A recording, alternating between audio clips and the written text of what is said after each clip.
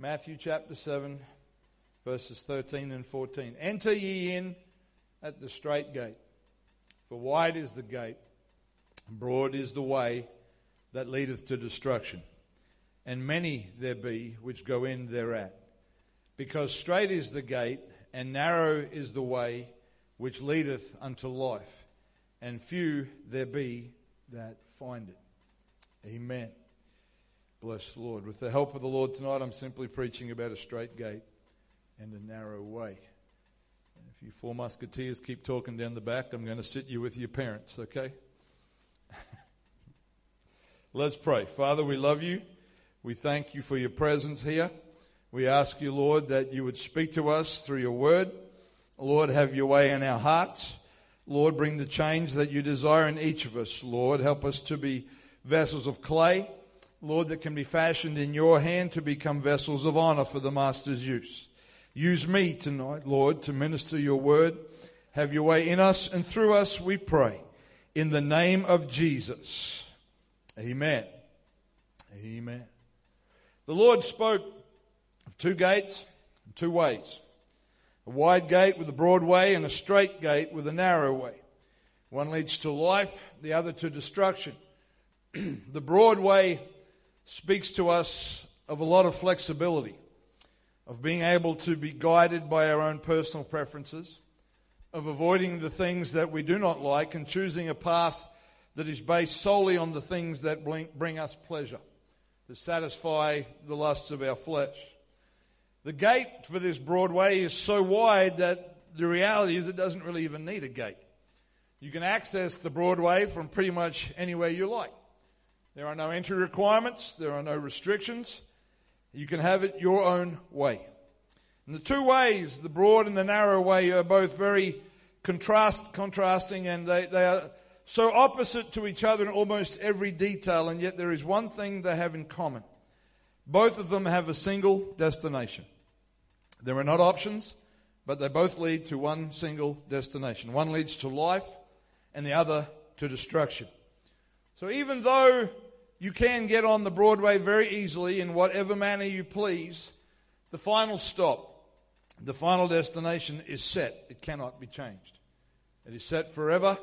It is the eternal destiny of everybody that lives and walks on the Broadway.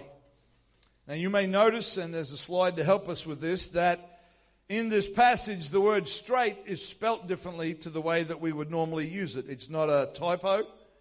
But when we speak about a straight line or a straight arrow, or making something that is crooked straight, we use the spelling that is on the bottom with the G and the H. But when it is spelt S-T-R-A-I-T, it doesn't mean a straight line or a straight road, but rather it means something that is narrow, something that is limited, something that is constrained. And we see this example used to describe bodies of water that pass between two areas of land, such as the Bass Strait, which is the body of water between mainland Australia and Tasmania. Now, if you and I were on a little boat in Bass Strait, it wouldn't look too narrow or too constrained. It's about, I think, 300 kilometres wide. It's still a big body of water, but compared to the Pacific Ocean, or compared to the Atlantic Ocean, or any of the other great oceans on the planet, it is quite a restricted space. So the gate or the entry to the narrow way is tight. It is contained. It cannot be approached from our own personal preferences, but it has boundaries. It has requirements. It has restrictions. And the scriptures tell us that whosoever wants to come to Jesus can come to Jesus. And I'm glad for that.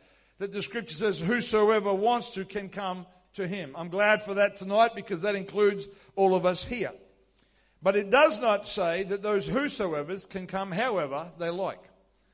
Scripture lets us know Jesus said that he was the door. Not a door, but the door. He said if any man wants to come unto the Father, they have to come through him.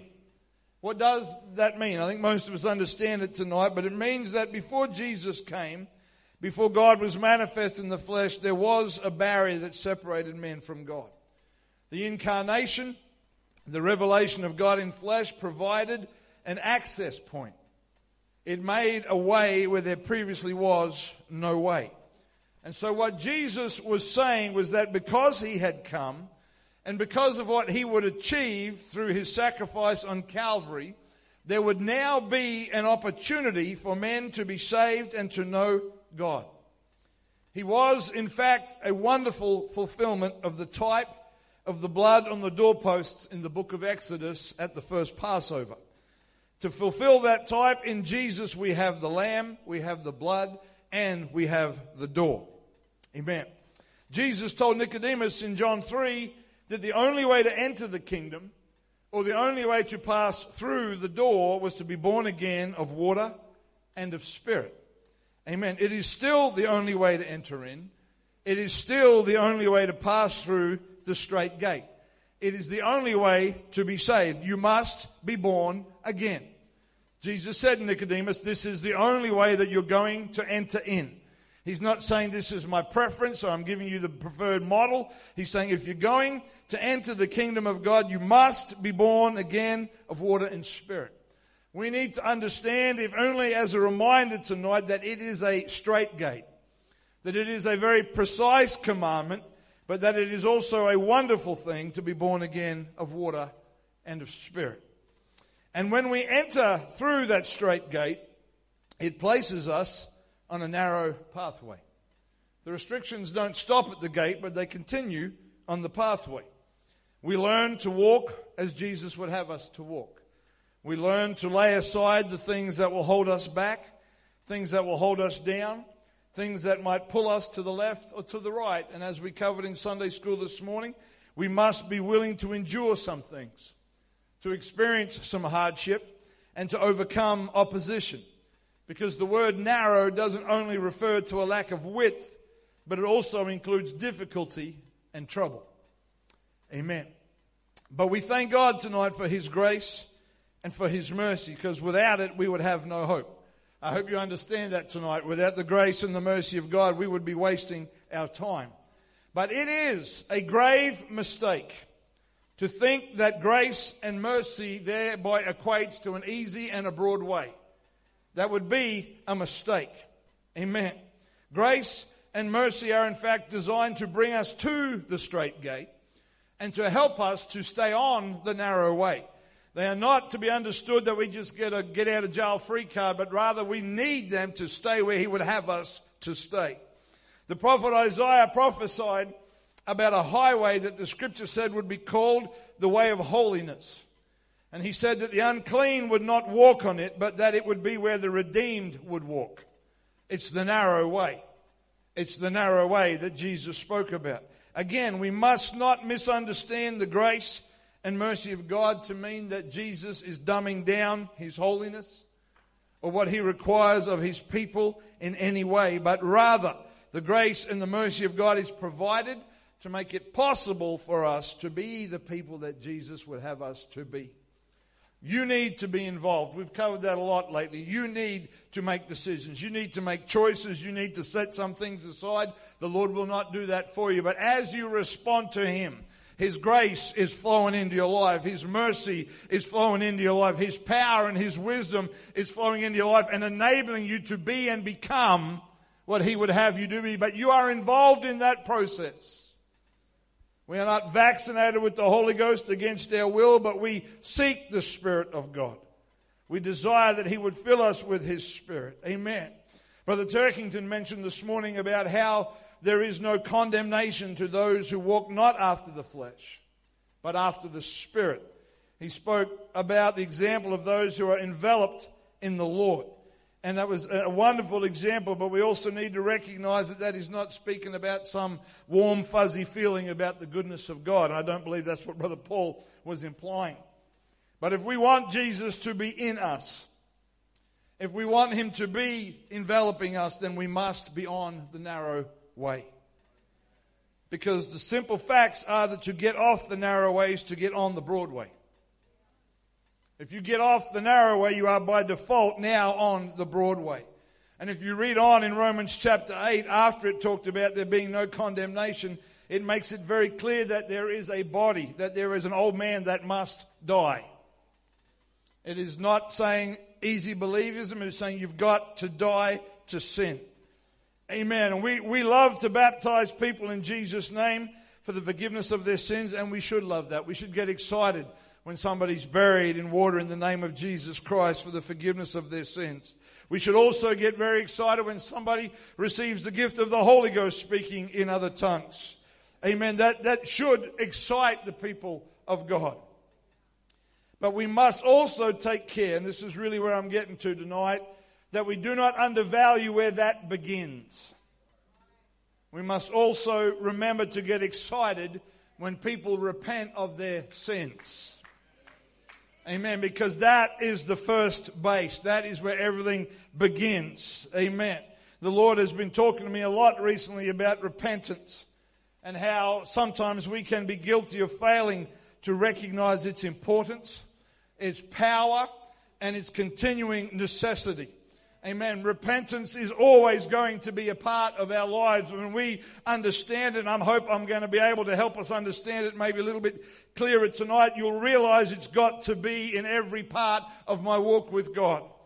Amen. It is where everything begins. And if we rush somebody to a baptistry and we bypass repentance, we should probably just give them soap, because that's all they're going to get is a bath. Without repentance, baptism in Jesus' name, as hard as it sounds to say, is invalid. Amen. When we look at Scripture, from the last chapter of the book of Malachi in the Old Testament until the first chapters of the four Gospels, there is a period of around about 400 years of silence. Israel's spiritual condition is so lifeless that it almost seemed as a nation that heaven was closed for business. 400 years of what Bible scholars call the intertestamental period of silence. Bible scholars always like big words with lots of syllables. There were occasional individuals who still had hearts for God. People like Anna, the prophetess. Simeon, the old man. Those two particularly stand out to me that were waiting for the Messiah to appear. But as a nation, Israel was basically void of God for 400 years. And then one day, an old man who has never ever been a father has an angel appear to him while he's performing his priestly duties in the temple with a message about a son that he and his barren wife are going to have, who would be called John, and he would come to be known as John the Baptist. The angel said that this boy would grow up and that he would have the spirit and the power of Elijah. That he would turn the hearts of the fathers to the children and the hearts of the disobedient to the wisdom of the just. That he would cause the people to prepare the way of the Lord. In Matthew chapter 3, we get a glimpse of what he was doing. It says in verse 1, "In those days came John the Baptist preaching in the wilderness of Judea, and saying, Repent ye, for the kingdom of heaven is at hand. For this is he that was spoken of by the prophet Isaiah, saying, The voice of one crying in the wilderness, Prepare ye the way of the Lord, and make his paths straight." This fulfillment of prophecy has been 400 years in the making. The nation of Israel is bone dry. And God sends one wild-eyed prophet dressed in camel's hair with a leather girdle to try and reignite that fire that's long gone out. And he has one message. He's like an evangelist. He's only got one message. His message is repent. That's his message. Repent, repent, repent. That's the only notes that John the Baptist had, was repent. He said, you need to repent and get ready, because he said, there's one coming after me. He said, I'm not even worthy to carry his shoes. He said, but he will baptize you with the Holy Ghost and with fire. And he said, what do we have to do to get ready for his appearance? We have to repent. He baptized people with the baptism of repentance. But before he was willing to do so, he was looking for evidence of sincerity. He was looking for evidence of genuine change. That's why when the religious decided that everybody else was doing it and they came to him to be baptized, he said, you need to go away. He said, you need to go and bring forth meat. You need to bring forth fruit that is meat. In other words, your actions need to demonstrate that this repentance is real, that it is sincere, that it is coming from our hearts. And in the very next chapter, Jesus comes on the scene, and guess what his message is? Matthew 4:17, and from that time Jesus began to preach and to say, repent, for the kingdom of heaven is at hand. Yes, you must be born again of water and spirit to enter the kingdom. If you don't know that, I don't know where you are when we preach and teach. You must be born again of water and spirit to pass through that door. But it is repentance that brings us to the door in the first place. Repentance is powerful. I'll say it again. Repentance is powerful.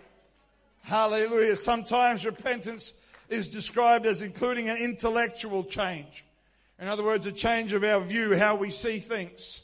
It can include an emotional change of how we feel about things. That's not talking about warm fuzzies. That's talking about coming to terms with the fact that I am a sinner and how I feel about that. It comes with a volitional change or a change of purpose and action. So basically, repentance is a change of mind, heart, and direction. But it is also said to include recognition of sin. We have to know what sin is. Jesus said, I didn't come for the righteous. He said, I came to call the sinners to repentance. He wasn't saying there's some of you that don't need me.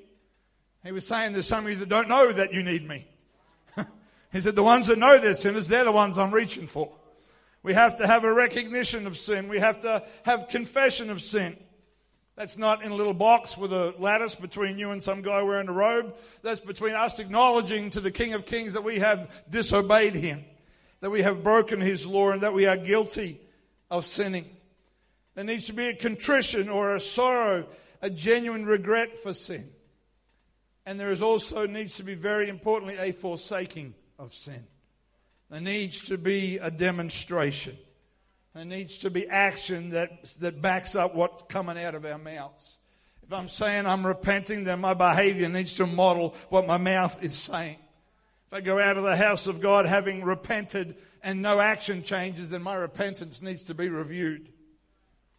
At the end of 2 Corinthians chapter 6, the Apostle Paul writes about how important it is that we separate ourselves from sin and from sinful practices. He talks about not being unequally yoked together with unbelievers. He talks about how light doesn't have any fellowship with darkness. He talks about how righteousness and unrighteousness are not compatible with one another. He's saying there's got to be a separation of these things. They cannot be together.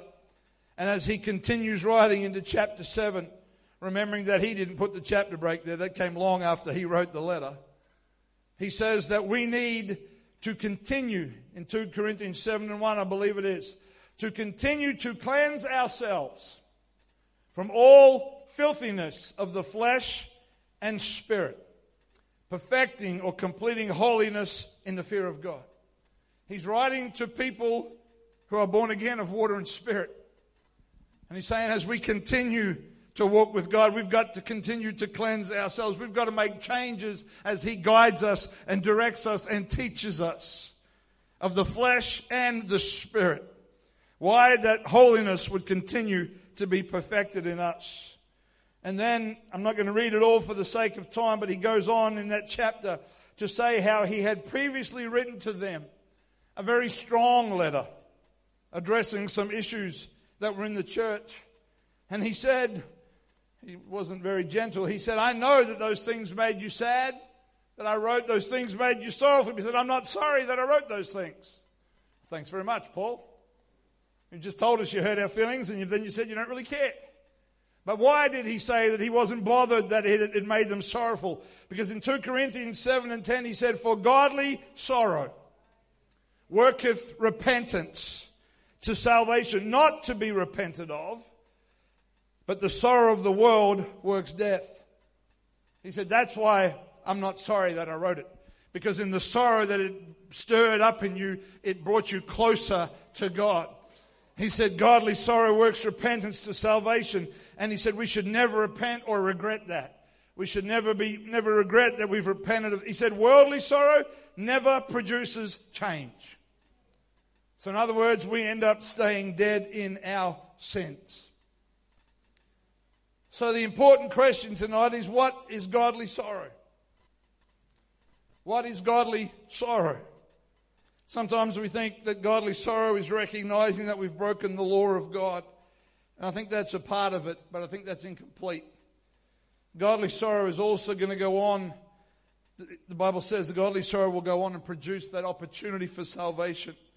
And I believe it's not just when we recognize that we've broken His law, but it's also when we come to the realization, when we grasp that our law-breaking actions nailed Him to a cross. That's godly sorrow. When I begin to personally identify with being the reason that He was crucified. That's godly. So you see, breaking the law is just a dry, dusty thing.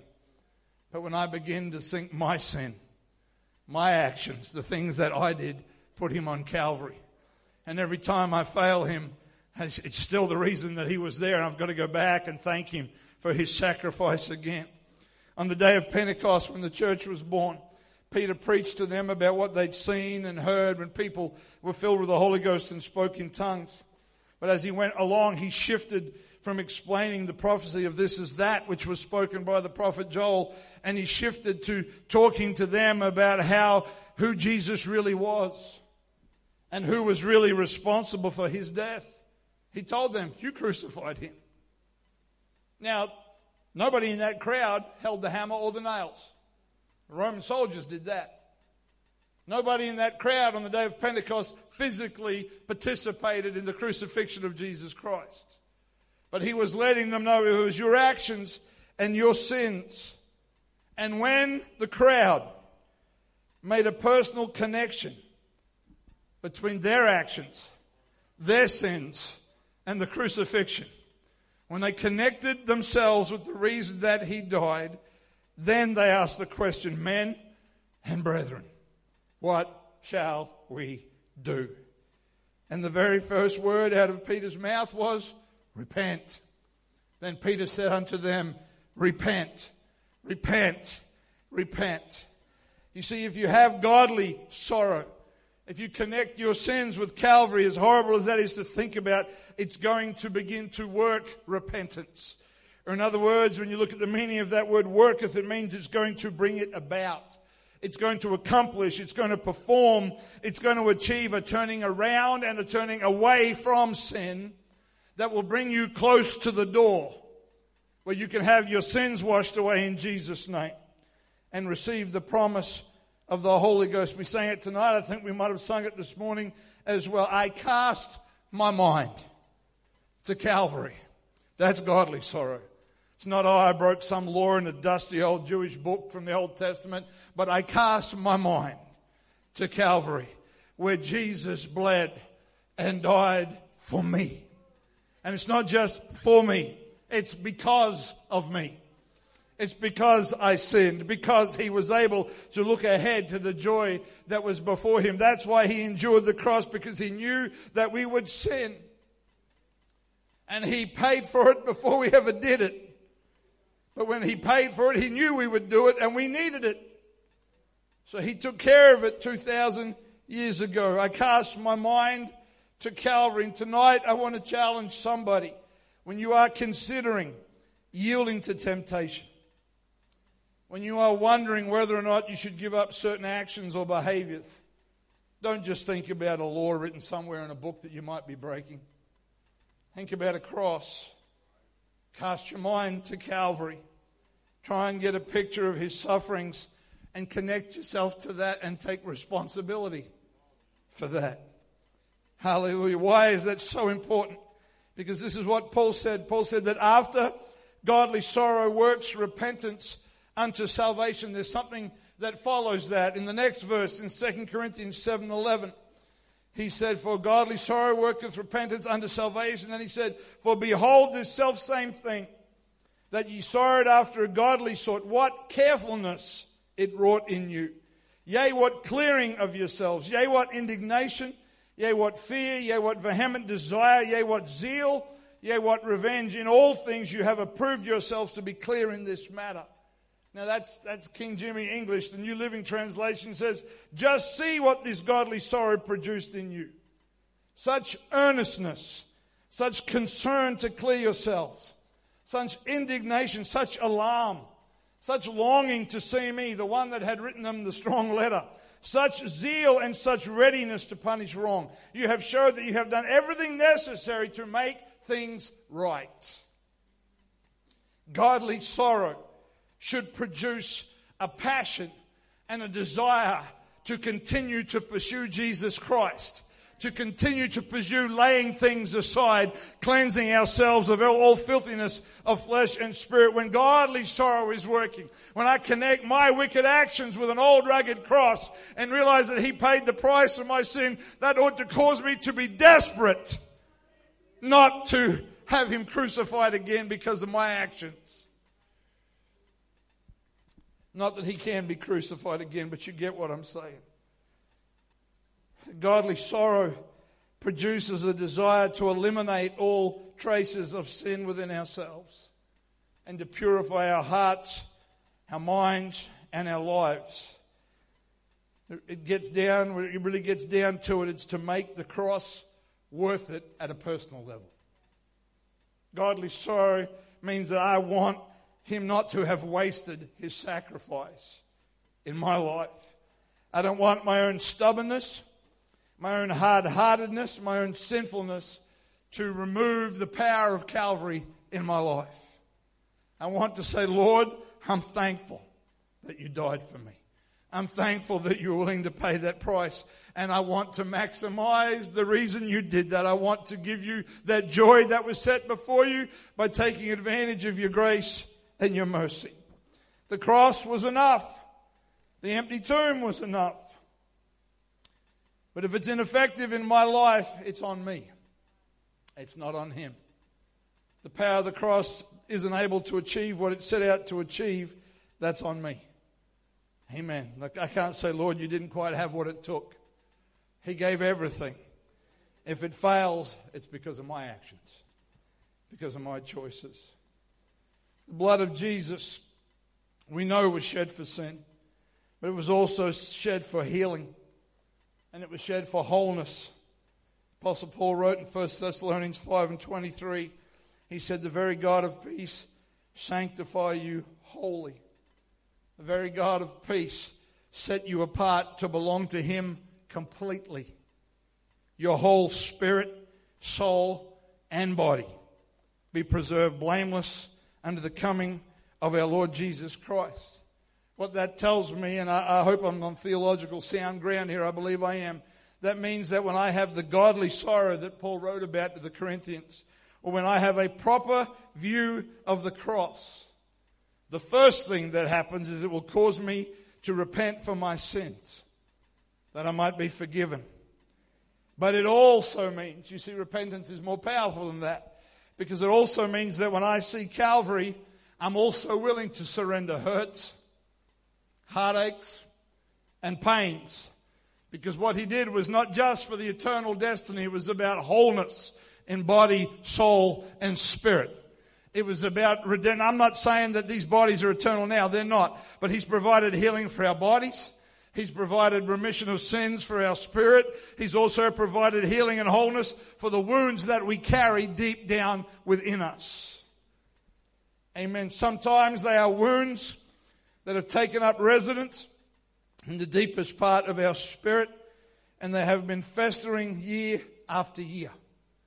And they remain unchanged because we do not recognize that if we are going to repent completely, that means that every part of me becomes surrendered unto Him. Not just my sins, my hurt, my pain, my brokenness. Every part of me needs to be yielded to Him. Because when I look at Calvary, if I want to say, God, I want everything that You've provided on that cross. It's not just the saving of my soul, which obviously I understand is the most important thing. But He wants to give us wholeness in our minds, in our hearts, in our souls right now. That's why Jesus said in Luke 4:18, the Spirit of the Lord is upon me, because He has anointed me to preach the gospel to the poor. That's the salvation part. The gospel to the poor. But He said He's also sent me to heal the brokenhearted, to preach deliverance to the captives, the recovering of sight to the blind, and to set at liberty them that are bruised. Jesus was declaring in the fulfillment of that prophecy from the book of Isaiah, I didn't just come to take away sin. I came to heal broken hearts. I came to set captives free. I came to make the blind see. And I came to bring freedom to the bruised. This is all part of the straight gate and the narrow way. You might not think it is, but I thank God for the new birth. I thank Him for the straight gate. I thank Him for being the door whereby we can be saved. I am so grateful. I am not grateful enough that He washed away my sins. I do not have the capacity to be grateful enough for the fact that He washed my sins away.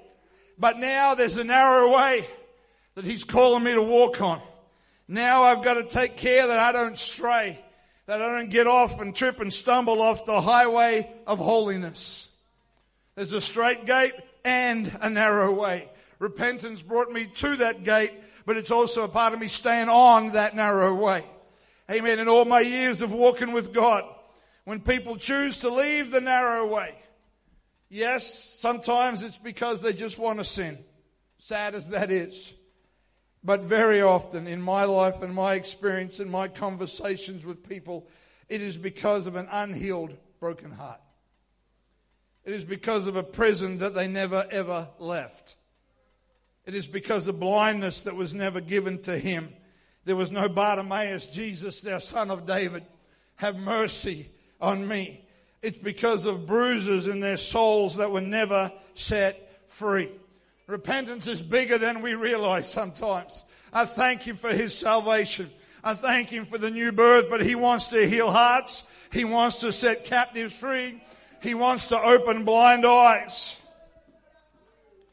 We do not realize how much those things cripple us spiritually, rob people of their joy, help them to struggle more than they should in their walk with God, because they've never realized that that's a whole part.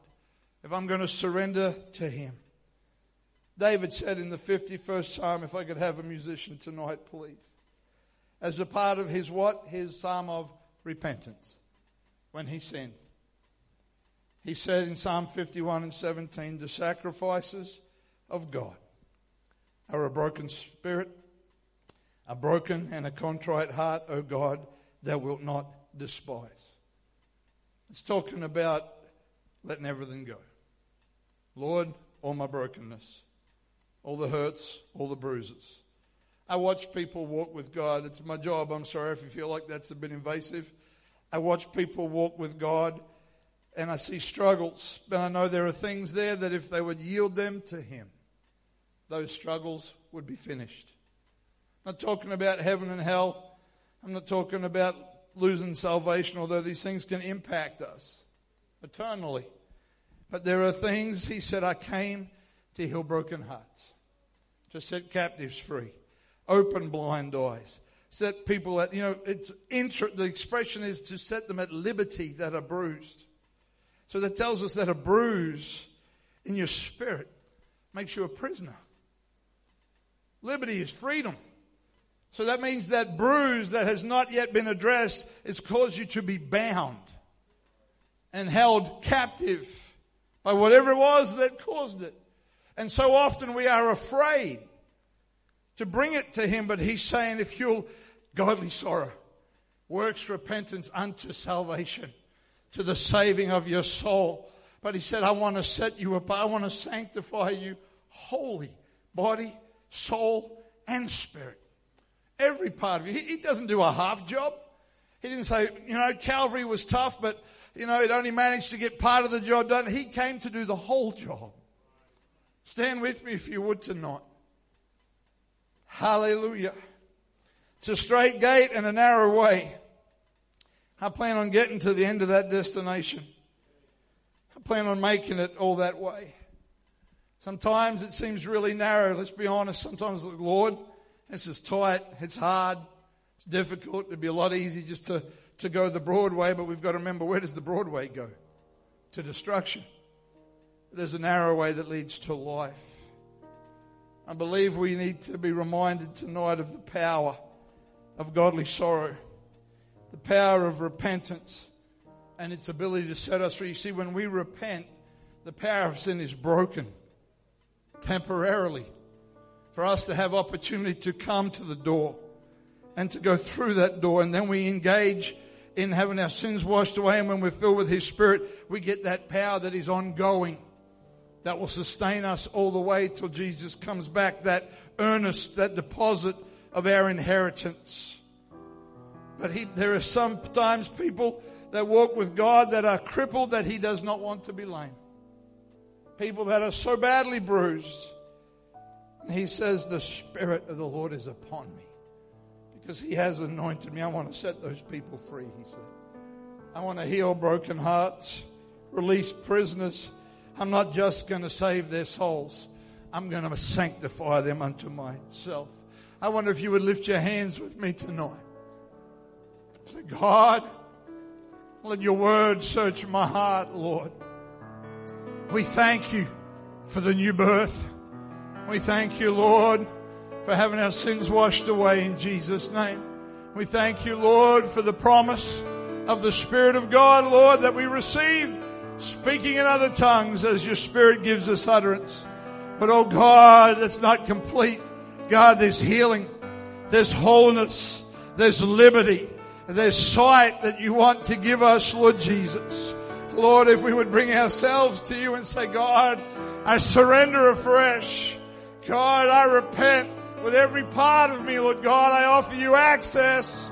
God, I don't want to be crippled. I don't want to be lame, Lord God, but I want to be whole. I want to belong to you with every part of me. And Lord, when we struggle with temptation, when we struggle with sin, we feel like giving up, Lord, help us to cast our minds to Calvary. Help us, God, to remember the cross and say, Lord, help me to keep going. Help me, Lord, to make it worth it still. Lord, I want Calvary to still be worth it in my life. I don't want your sacrifice to be wasted, Lord God. Oh, hallelujah, Jesus.